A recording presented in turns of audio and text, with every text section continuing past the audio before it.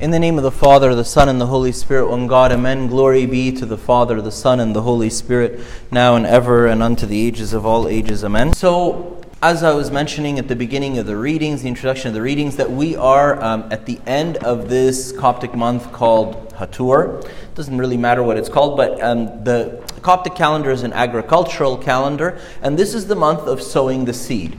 And this is after the Nile River would have overflown on the riverbanks and wet the soil, and the soil wouldn't be dry and hard anymore after a long hot summer, but it would be wet and moist. They'd be able to till the soil, and then this would be the season while the soil is still wet that they can sow seed and that they can reap something in. And there is this famous Pharaonic saying that if you miss sowing the seed during the month of Hatur, then you just have to wait for it to come back another year. The thought there is that if you miss this opportunity, it's obvious. If you miss January, you have to wait another 12 months for January to come around. That's not what they're saying. They're not trying to state the obvious. They're trying to state that if you miss this opportunity to sow the seed, then a year will pass and the harvest will be not so great, and you have to wait a year again until you can get a harvest like you would have gotten if you would have really sown the seed properly in its time. So the first 2 weeks of this month, the Sunday Gospel was the parable of the sower, and we had mentioned that it's the only time where we find a Gospel repeated twice in a row. Like the parable of the Gospel of the Samaritan woman is repeated 3 times throughout the year, but they're not in a row. So obviously God is trying to tell us something. Last week was the cost of discipleship. This week is this young rich man who comes to Jesus and says to him, "What do I have to do to be perfect and inherit the kingdom of heaven?" And he looks at him and he loves him. And he says to him, "Go sell all that you have, give to the poor, come and follow me." And the man goes away sad. And Jesus comments on this, and he says it's difficult for a man who trusts in his riches to enter the kingdom of heaven. And Jesus then, as Jesus is talking, St. Peter interrupts him and says, "But look, we've given up everything and followed you. We've given up our families, our jobs, everything, our hometown, and we just walked away from everything." And Jesus then interrupts St. Peter and says, "I promise you, no one will leave anything on this earth, father, mother, brother, sister, wife, children, lands, and not receive 100-fold in this life with persecutions, and eternal life in the life to come. And the first will be last, and the last will be first." And so, what is the church trying to bring to light from the teachings of Christ for us in this time, specifically at this time? It's very simple. I'm just going to cut right to the chase. If you discovered a way of maximizing profit in one area of your life, what do we all do? We then take that and we apply it in all the other areas of our life, and we see if we can get the same result everywhere else. What does a business do? If they discover that something worked in a particular market, they'll go study other markets and see if they can, use that in another market. And the danger of that is, like they say, if you have a hammer, everything becomes a nail to you, But why is that? Because you've achieved extraordinary success. You've discovered something extraordinary, and you say to yourself, "Wait a minute. If this works in my professional life, what about my personal life? What about my family life? What about my spiritual life? What about my life with friends? What about my life at church? Can I take this from this part of my life and apply it somewhere else and get the same results? If so, that would be awesome, right?" And that's what we all do. So the key here is to keep our eyes on the reward. The sower, when he goes out to sow initially, he can't see the reward. He can't see the crop.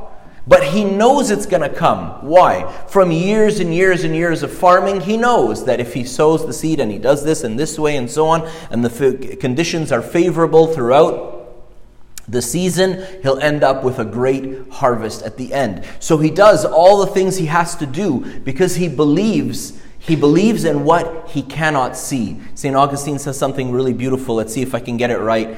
He says, if we believe in the things we cannot see, we will see the things that we could only have believed in. If we believe in the things that we cannot see, we will see the things that we could have only believed in. And I promise you that it's true. And that's what Jesus is trying to tell us. And when you hear Jesus say, in yet last week's gospel, you cannot follow me unless you are willing to give up father, mother, brother, sister, wife, children, yes, your own self, then you cannot be my disciple. When you hear Jesus say today the same thing to St. Peter, last week he was saying it as the cost of discipleship. This week he's saying it as the reward of discipleship. Last week it was the cost. If you do not, Jesus' words in Luke 14, I believe, were, if you do not hate father, brother, mother, sister, wife, children, yes, your own self, you cannot be my disciple. This week, Jesus interrupts St. Peter and tells him, there is no one who has given up father, mother, brother, sister, wife, children, lands, who shall not receive 100-fold in this life and in the one to come.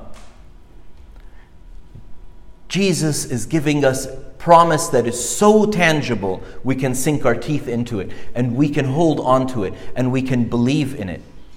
And if you were here and able to listen attentively in the Pauline, you'll find that St. Paul was saying that we are stewards of the mysteries of God. And he goes on to say what it cost him to be a steward of the mysteries of God. He says to them, we are fools for Christ's sake, but you are wise. We are weak, but you are strong. We are distinguished. You are distinguished, but we are dishonored. To the present hour we hunger and thirst and are poorly clothed and beaten and homeless.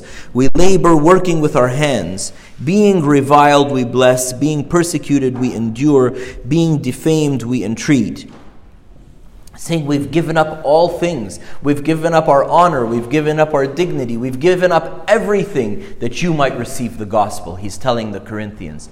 This is a man that saw the cost of discipleship. He saw the promise that was promised. And he said, the cost is nothing compared to what I'm being promised.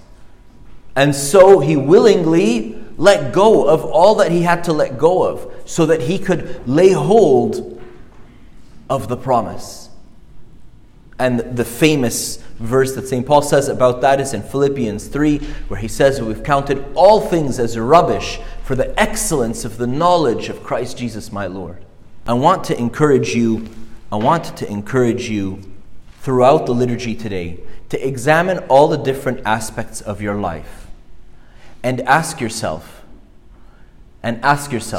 at work, at home, at school, with friends, with family, with my father, with my mother, with my sister, with my brother, all the things that Jesus listed.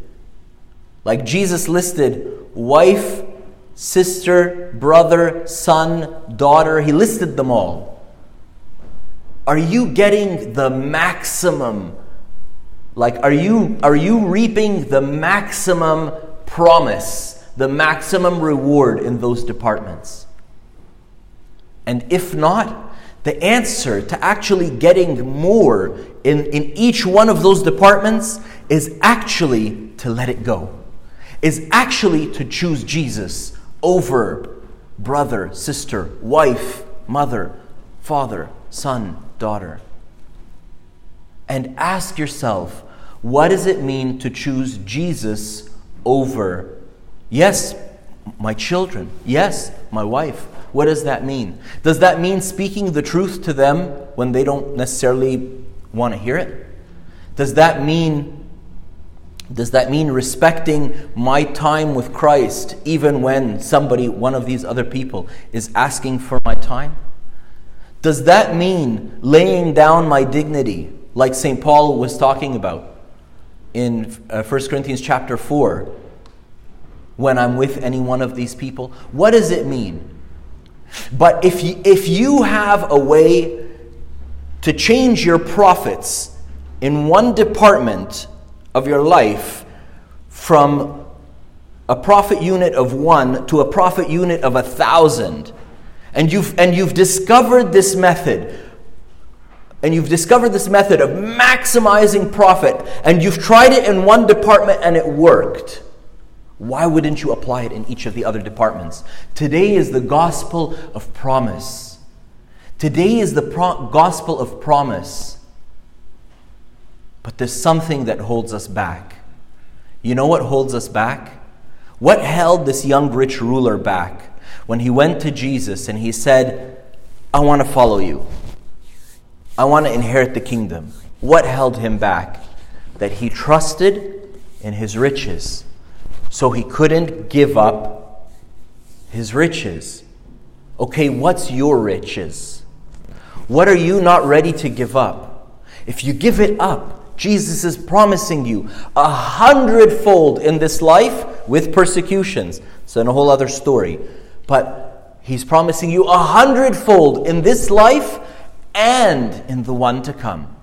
I finished by telling you a story. I may have told it before. One of my mentors is Bishop Paul. Bishop Paul is a lovely man. It's a very personal story, but I don't think he'll mind that I share it because he shared it in a public context.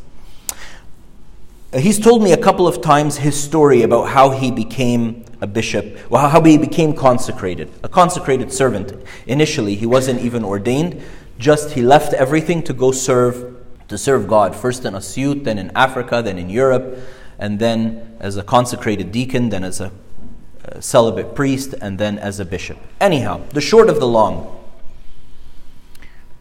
long story, but the important part of this story is this. He was very rich. He grew up, he was so rich